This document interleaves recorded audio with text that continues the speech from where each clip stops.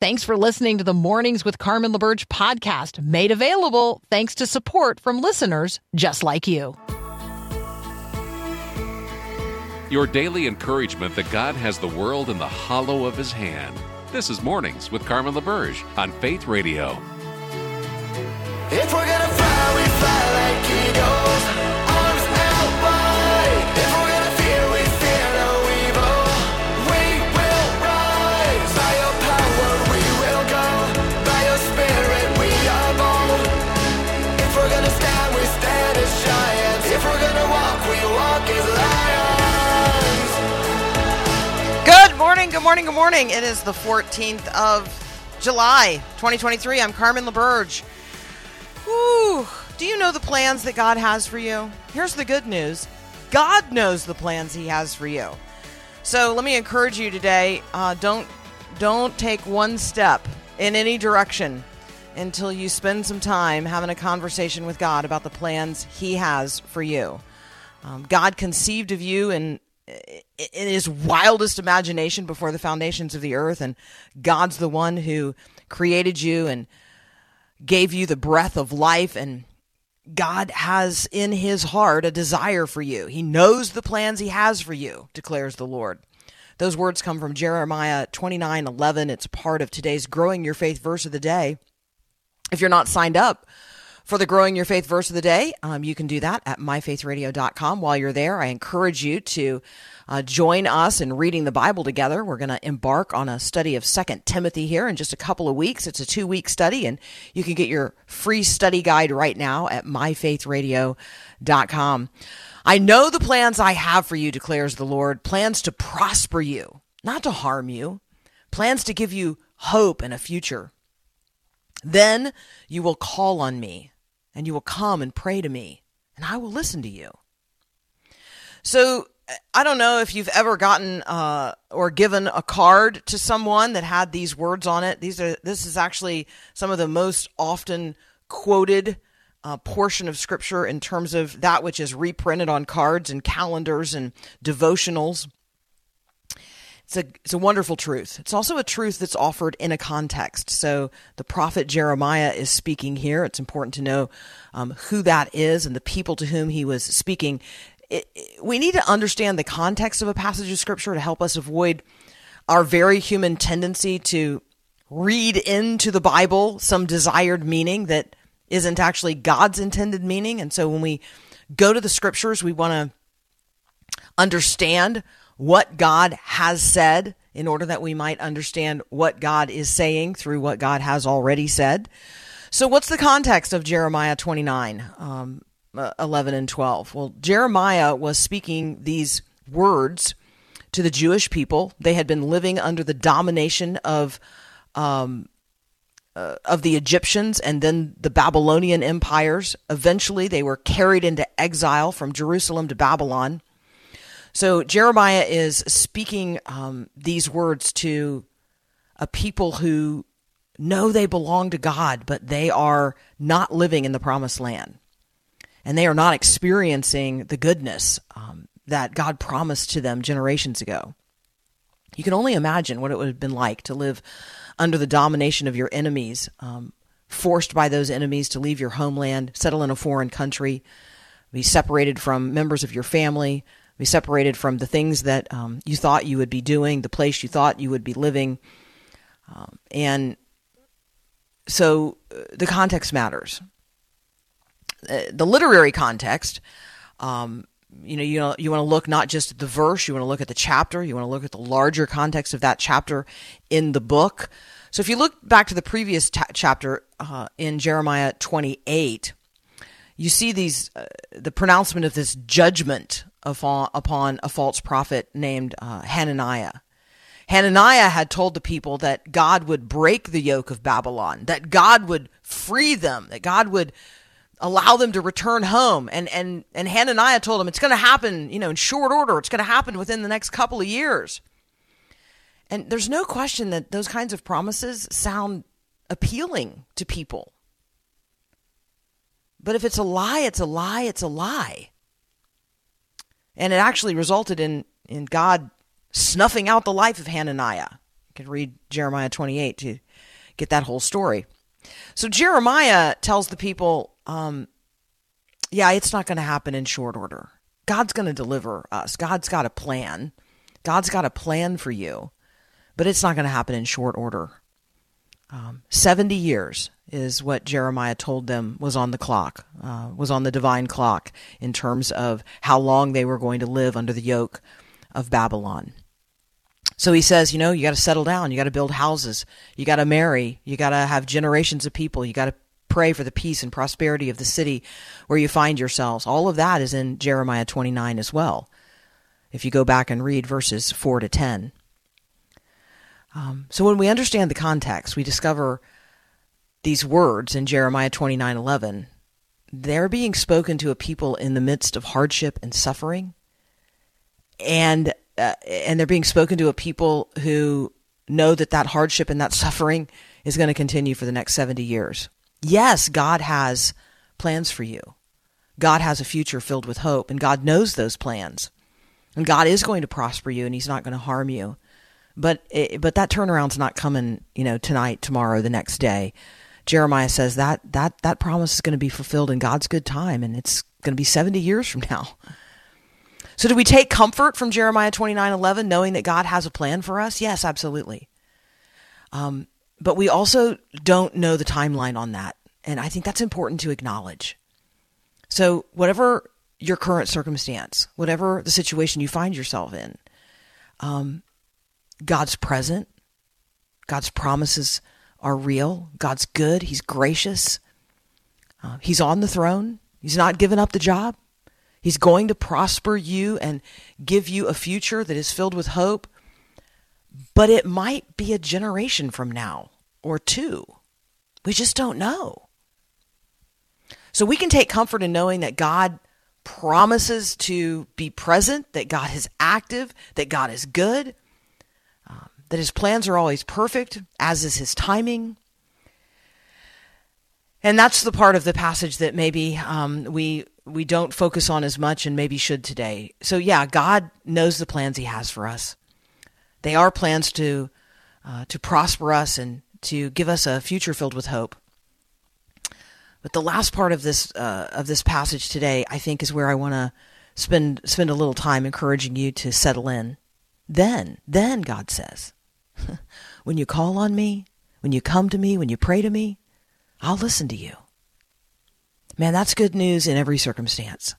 We can call on the name of the Lord, and we can call on the name of the Lord in the name of Jesus. That's a name that Jeremiah didn't know. What difference does the name of Jesus make as you consider the plans that God has for you and the revelation of God's plan for you?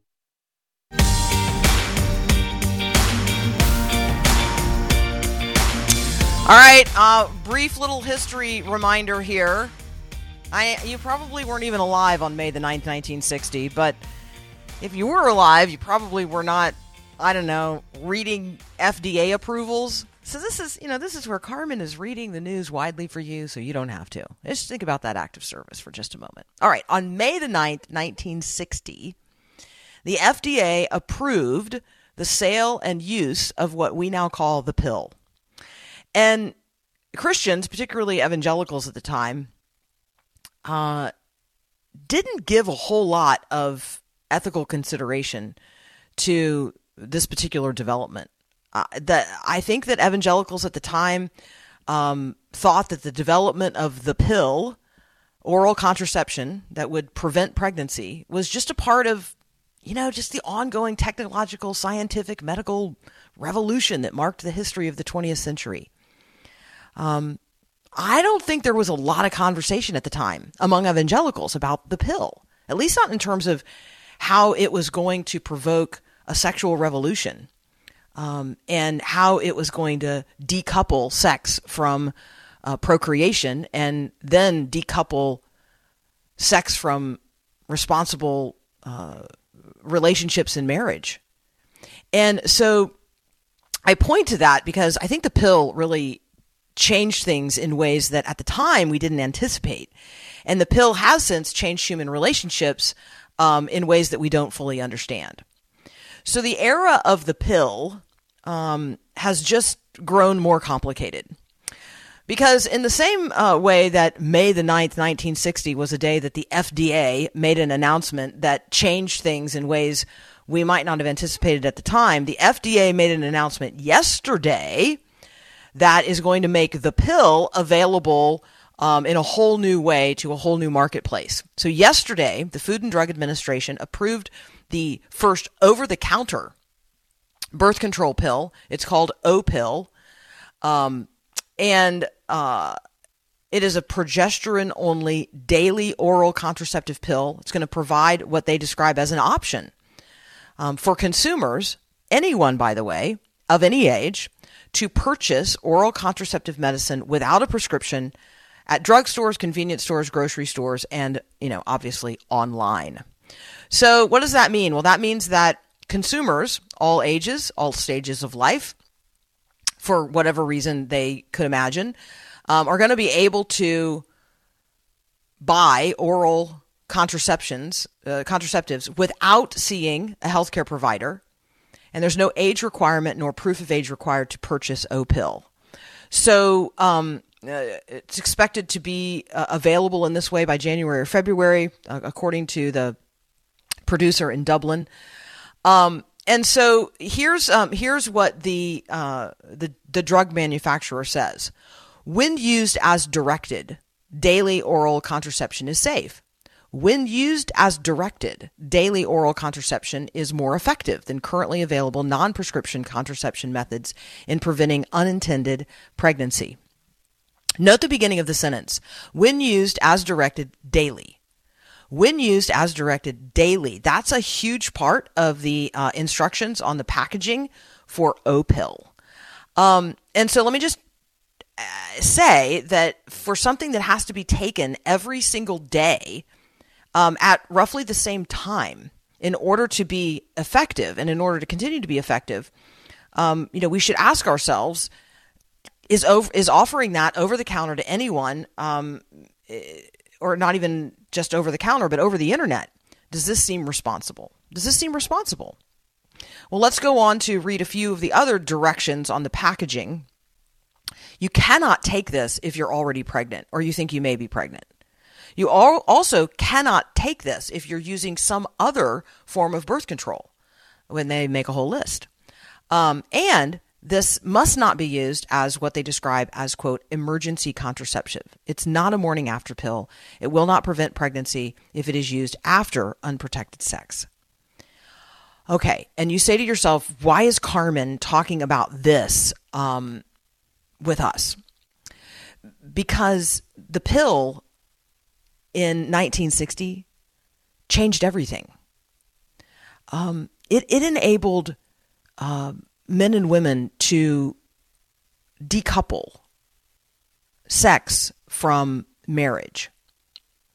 It enabled women to, quote unquote, control when they would not conceive and bear children. And if we imagine that we are the people, that we the people should be deciding such a thing, that we as people should be deciding such a thing, then we have changed in a really significant way the power of God to bring forth human life. And I am very confident that most Christians have not thought about how much control we now assert over life by the use of contraceptions, not just oral contraceptives, but others as well. So it's a worthy conversation for us to have. It's a worthy consideration for us to engage in. And in the same way that an FDA announcement on May the 9th, 1960 changed things in ways we couldn't anticipate, I'm pretty confident that yesterday's announcement by the FDA for the approval of O-pill is going to change things in ways we cannot anticipate today. You're listening to Mornings with Carmen. I'm Carmen LaBerge, and this is Faith Radio. So glad you are listening to Mornings with Carmen. This is Bill Arnold. I would love for you to check out my podcast in the afternoons. It's called Afternoons with Bill Arnold. Spent the entire marketing budget coming up with that name. But we do scripture engagement and have lots of fun. Make sure you can check it out at myfaithradio.com.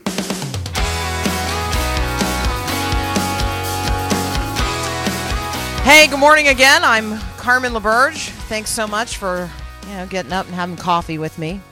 I'm actually awaiting delivery of my coffee this morning. So hop to it, guys, as you're out there fetching coffee for me. I'm at Lipscomb University, engaged in something called the Leadership Games with Lion's Share, and so I'm a bit like a camp counselor this week. So that means I've been up much later than normal and doing all kinds of day-long things that have been very edifying, but also exhausting. So if my voice sounds a little bit tired, it's because I am. So there you go. I learned yesterday that a friend of mine, he's been battling cancer now for 4 years, and he was in remission.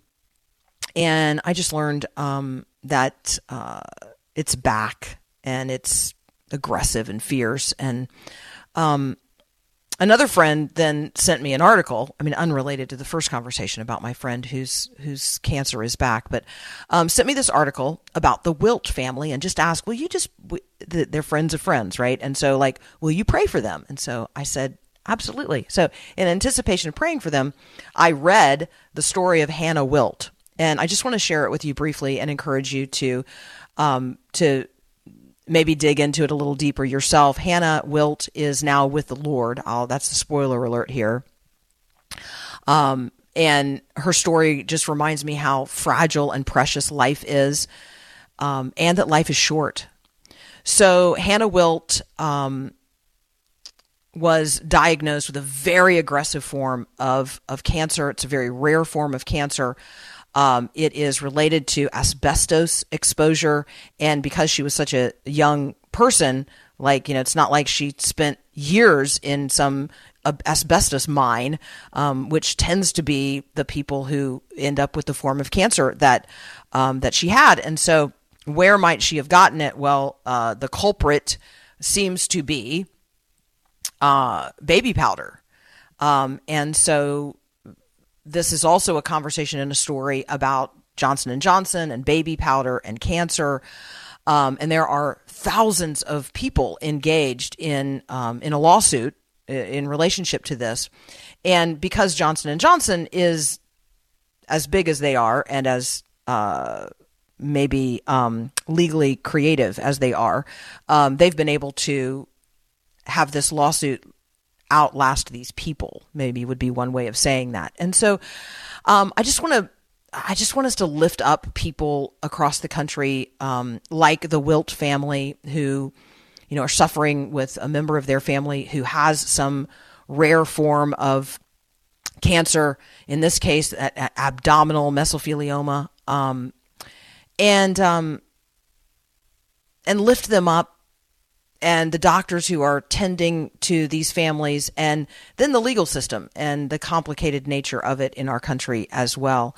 So Hannah is a Christian. She's a sister in Christ. She's now with the Lord. Her testimony at a chapel service at Covenant College in 2019 is posted online. And following her death, one of her sisters compiled her poetry and has recently published it in a book. And so you might be hearing more of her story in other sort of Christian outlets, and so I thought I would brief you in on it today. One of the things that Hannah said in the chapel service at Covenant a handful of years back now is, you read through Scripture and all of a sudden you're confronted with all this pain and all this suffering and all these questions. And the answer that we're met with is a God that saves us. How? By dying for us. I don't think we can begin to comprehend God's love, Hannah says, and grace until we allow ourselves to confront the difficult questions of pain and suffering. If we constantly keep pulling our bed sheets over our head and cut ourselves off from the opportunity to experience God showing up in the ways that He promises to, we miss the life He died to give us. So Hannah Wilt was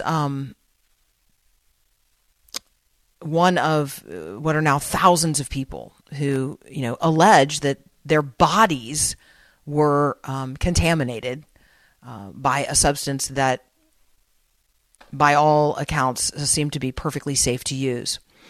And so you may be reading developments in the Johnson & Johnson case in terms of their desire to have the courts approve a settlement for all of the lawsuits.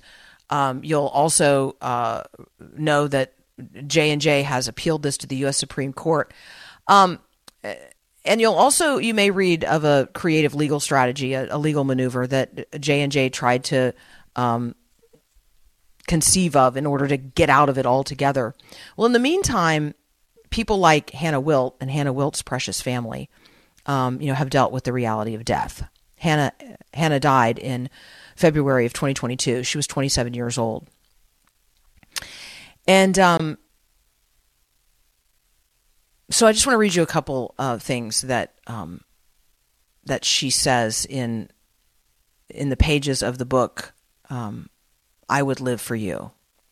So it is a book of her poetry, and it is published following her death. But I think it's worth considering. So anyway, here's one piece. It's called Untitled. To return to the earth from which you came, how beautiful to think that my last gift to the world will simply be myself.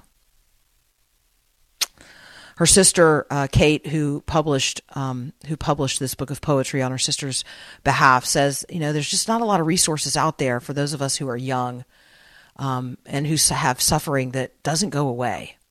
But God is still good, and He's with you. No one really wants to hear that, almost especially when they're a believer, because we expect to be healed. So I share this with you today just as a reminder that life is short and eternity is long. People are suffering, and we can hold out our hand and our prayers and uphold them. And so I want you to know that I'm doing that for you today. I would ask that you do that for me and for those about whom I'm concerned. God is good and God is gracious. Life is short. Eternity is long. Let's make it count. Let's take a moment to go upwards with Max Lucado. You're listening to Mornings with Carmen.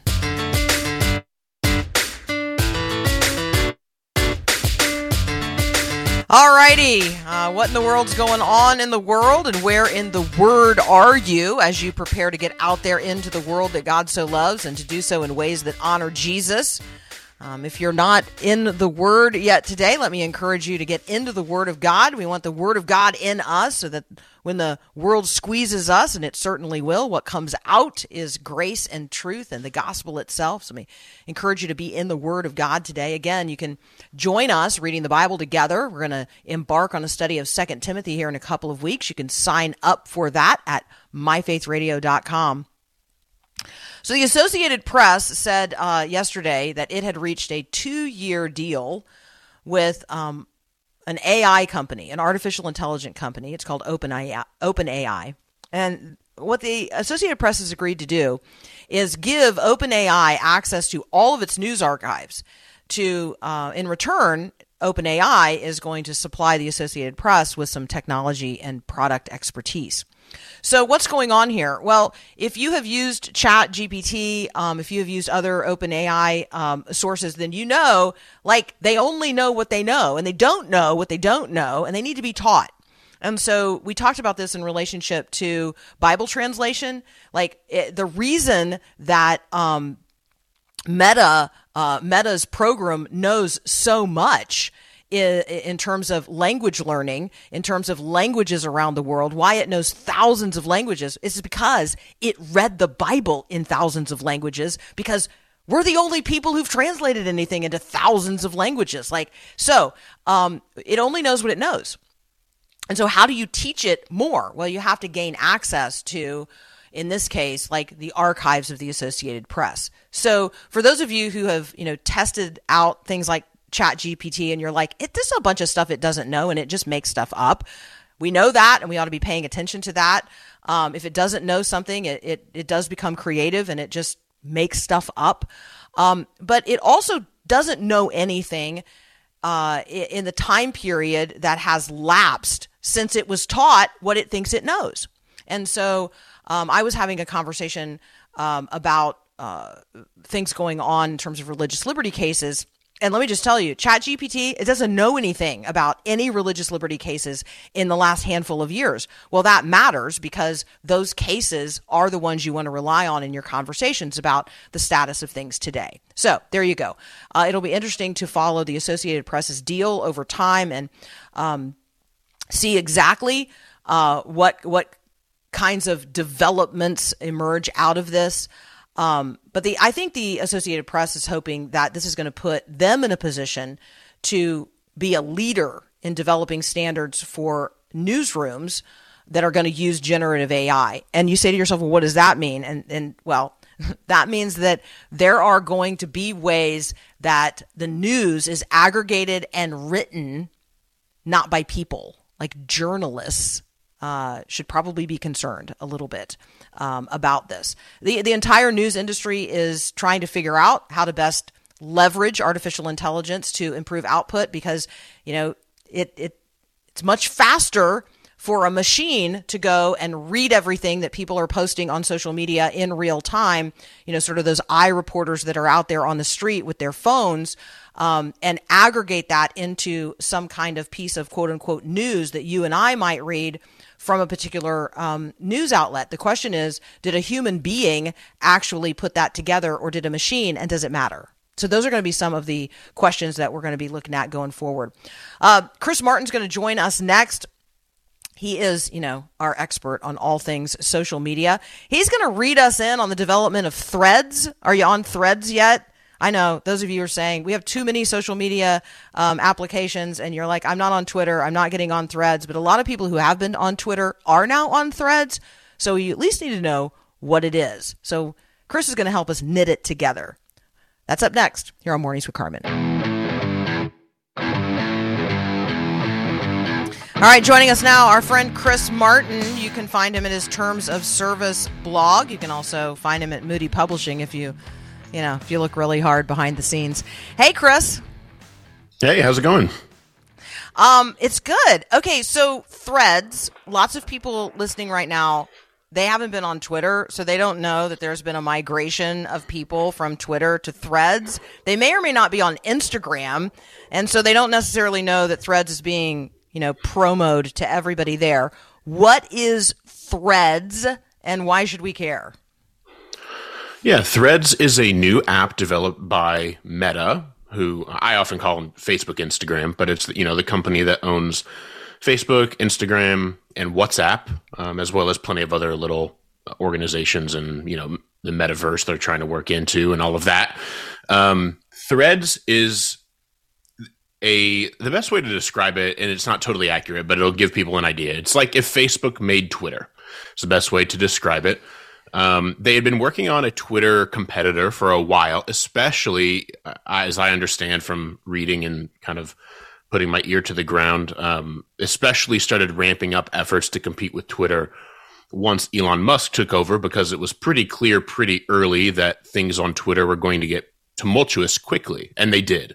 And so Facebook, Instagram, that Meta, spun up this Twitter competitor, and the gist is that it wasn't really ready to launch. Now, it was ready enough, which is why they launched it, but they weren't planning to launch Threads for a number of months, perhaps by the end of 2023. No one really knows. I don't know that they've publicly commented on when they were planning to, but they have said that they weren't planning to do it so quickly. However, the first week of July, end of June, beginning of July, Elon Musk made a few decisions regarding Twitter that just kind of ran the platform into the ground in some ways. It didn't break Twitter to the point that nobody could use it or anything like that, but he was severely limiting the number of tweets anyone could consume in a given day. And by that, it just means the number of tweets you can scroll by. You don't even have to click on them.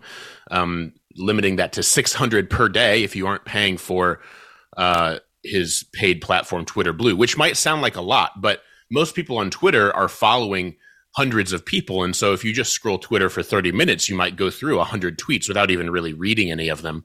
And so anyway, he made that decision. He made TweetDeck one of the popular desktop apps that people use to read Twitter. He made that unavailable, or will be making it unavailable in the very near future, unless, again, you pay for it. And so there are just a number of things that happened with Twitter in the first week of July that kind of put it, if you imagine it like a boxing match, definitely put it on its heels. And so Twitter came in, or Facebook came in with a knockout punch, if you will, or an attempt at a knockout punch, a haymaker, and released their Threads app far earlier than expected. And so Threads is you use your it's really a subsidiary of Instagram. So you use your Instagram account. Like if you have an Instagram account, your same Instagram handle would be used on Threads. And the idea is to have a Twitter-like platform that keeps bots and spammers away, keeps pornography off, because Instagram doesn't allow explicit pornography, whereas Twitter does. And so keep it relatively clean in that regard, and generally just be a sort of more positive version, a more positive Twitter-like experience. The people at Meta have said that they're not trying to kill Twitter. They think that Twitter and Threads have different purposes. Like they've said at Threads, like propping up news is not going to be their play. They don't really care so much about that, whereas that's been obviously a huge play of Twitter over the years. And so they are different. They're not. It's not like, oh, Facebook just made a Twitter clone to try to kill Twitter. Not quite, but it is similar. And there is definitely an appeal for people who have been using Twitter for a long time to use Threads.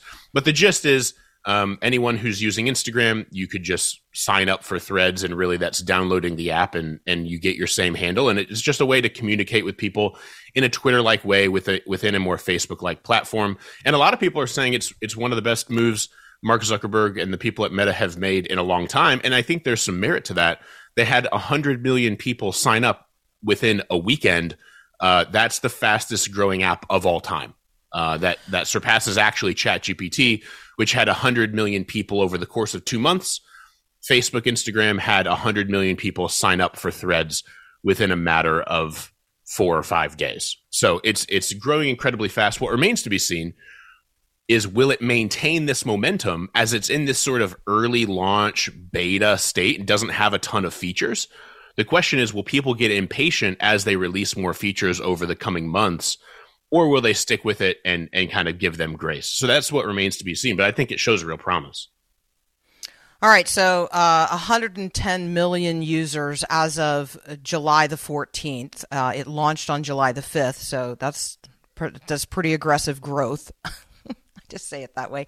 I don't know about you. I don't have 110 million people doing anything. So, yeah, it's a lot of people, and it's people are engaging on Threads in 31 different languages. I'll make this observation, and maybe you can tell me how to better understand and engage on Threads. The entire list of threads that shows up when I click on it are not people I'm following.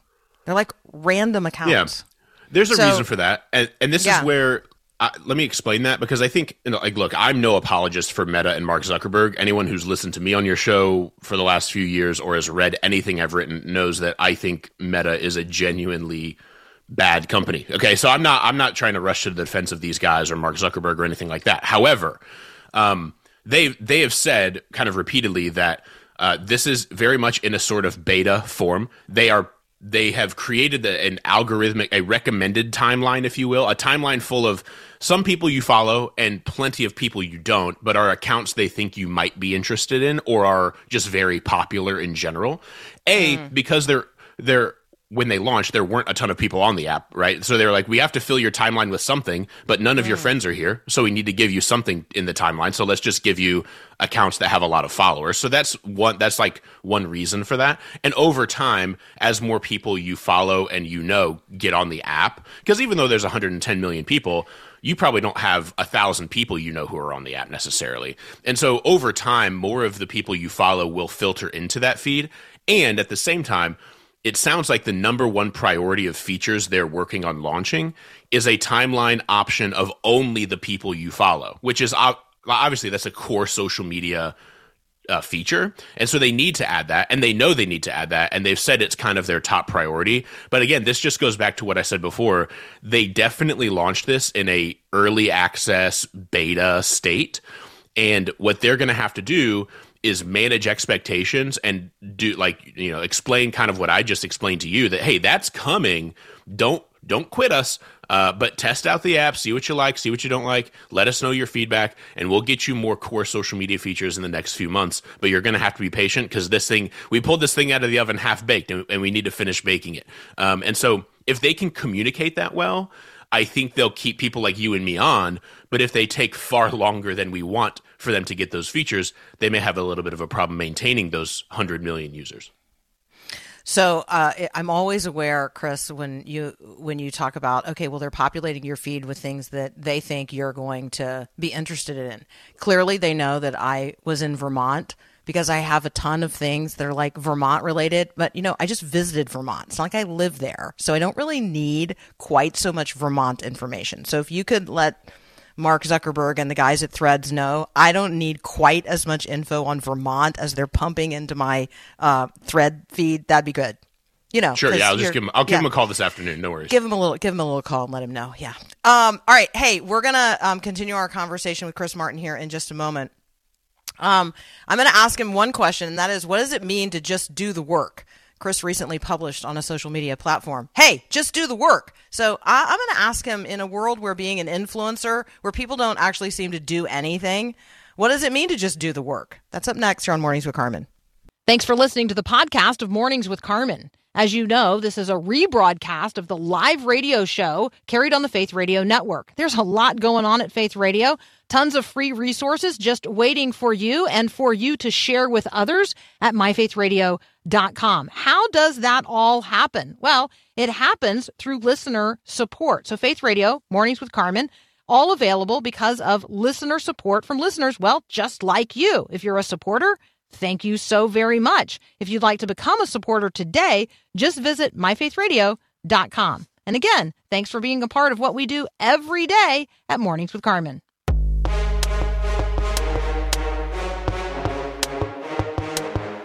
Hey, Chris Martin is here. If you're not already following his Terms of Service blog, I encourage you to do so.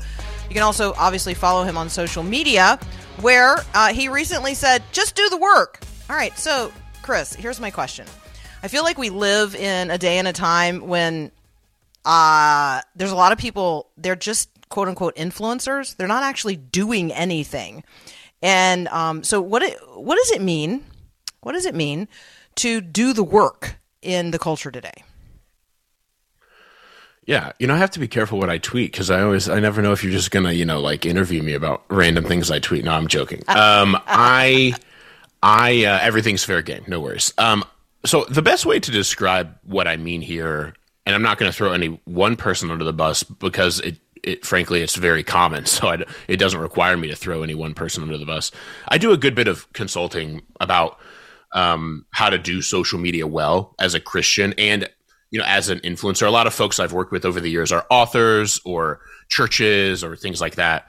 And the most common issue I run into when I'm consulting with authors or churches or other organizations on how to do social media well, or how to do blogging well, how to do podcasting well. Basically, I help people know how to create content online efficiently and effectively and faithfully. And so when I'm consulting people in that, I'll have 6 months of meetings with folks about big picture, like, hey, what are your goals? What are you trying to do? How can you accomplish those goals? All right, here's a theoretical posting schedule of how often you should post to Instagram, and let's talk about the different kinds of content you should post to Instagram, the different kinds of blogs you should write. Here are some guest ideas for your podcast. Here are some best practices for publishing content on YouTube. Big picture strategy kinds of things. And we'll have 6 or 7 meetings or the like about such topics. And then, a while into my consulting or my coaching with these folks, it just kind of becomes time where it's like, I say to them, hey, I've told you virtually everything I can tell you. Now you have to go write a dozen blog posts, or you got to go interview 8 people, or you have to, make 12 Instagram stories. You got to go do the work. And honestly, it's kind of funny. It's funny. It's frustrating, but I understand it. The number of clients I've just sort of lost at that 6 or 7 month mark, where I've been coaching them, I've been helping them, I've been giving them all my advice, and then it's time for them to actually implement a strategy we've established, and they just don't. And they wanted all the ideas, they wanted to talk about all the best ways to reach an audience and build a platform on the internet or whatever. But then when it came time to be a writer or be a podcaster and do the hard work of editing a podcast at 11 o'clock at night or editing a blog post at 6 o'clock in the morning, they just kind of gave up. They kind of flamed out. And what I realize is a lot of folks are far more interested in the idea of doing this sort of thing. I think this applies in a lot of different spheres and occupations or whatever.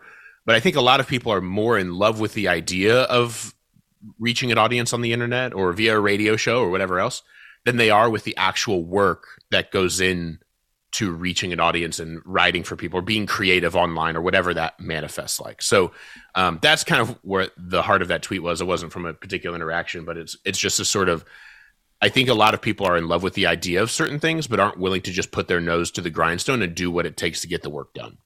Yeah, I think that is applicable across so many subject matter areas. I think that obviously applies to, let's say, fitness, right?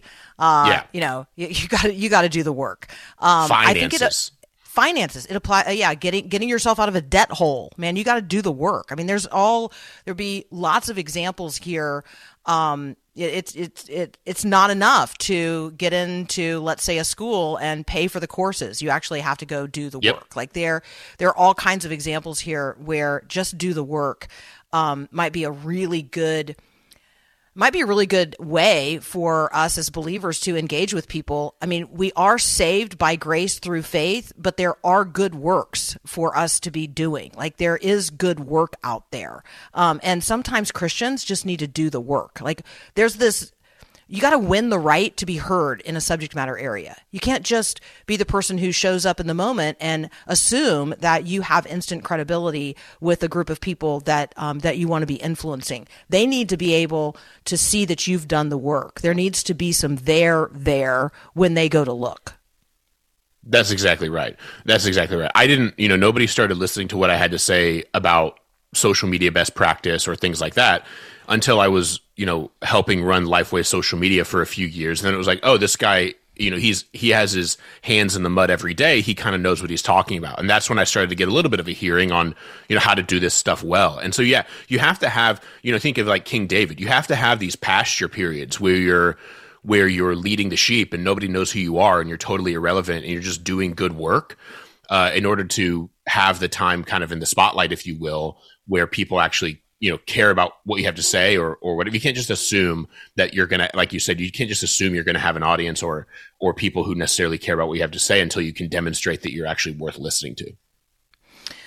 So, I just had a conversation yesterday that just, I'm like, yeah, that guy, 25 years, he was engaged, in his local community, in a ministry, in a nonprofit. And, now we're listening to what he's saying in relationship to other things. But I know that the groundwork under that is 25 years of very quiet, totally. Invisible service, right? Yeah, totally. Okay, there's some people on the text line that think you will appreciate this. So Bob Castro just returned from Latvia, and he said, I had a layover on Monday in Poland, and I'm still getting temperature announcements on my phone, like weather updates for Poland. Nice. Right? This is how it works, right? Your phone actually knows everywhere you've been. And so there's AI out there that's like, oh, Bob needs to know what the weather in Poland is like. So Bob, maybe just use that as a prayer prompt for the people of Poland. Anne says, my calendar on my phone is now listed with all kinds of quote-unquote holidays that I'm not very happy about, and I can't remove them. Yeah, I have that issue too. Oh, Jim in Simsbury, Connecticut says, please affirm Chris Martin. He keeps getting better and better. There you go. Let's just leave that as our sign off. Yeah, that's so nice. All right. Hey, Chris, as always, thanks for being with us. And don't feel like I'm stalking you on social media, right? No, like I said, hey, everything's posting. fair game. Yeah, that's right. Thanks. Be careful. Thanks for reading. Be careful what you post, man. All right, that's Chris Martin. If you haven't read The Wolf in Their Pockets, that's his latest book, and I highly recommend it. You're listening to Mornings with Carmen. I'm Carmen LaBerge. We'll be right back.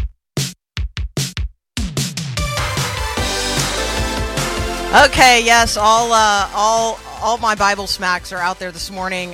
Yes, thank you. I do know that we're saved by grace, and I know that that grace is all sufficient. I also know that God created us to do good works, and so I'm not talking about earning your salvation. I'm talking about walking your faith out into the world that God so loves, and to do so in ways that honor Jesus. So thank you so much. Also, those of you who are like, I don't care that 110 million people are doing something. That's not what I'm doing.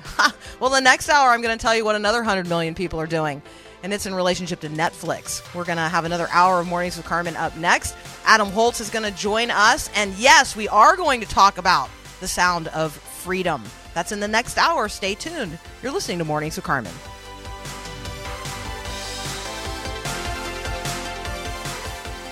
Thanks for listening to Mornings with Carmen LaBerge. Podcasts like this are available because of your support.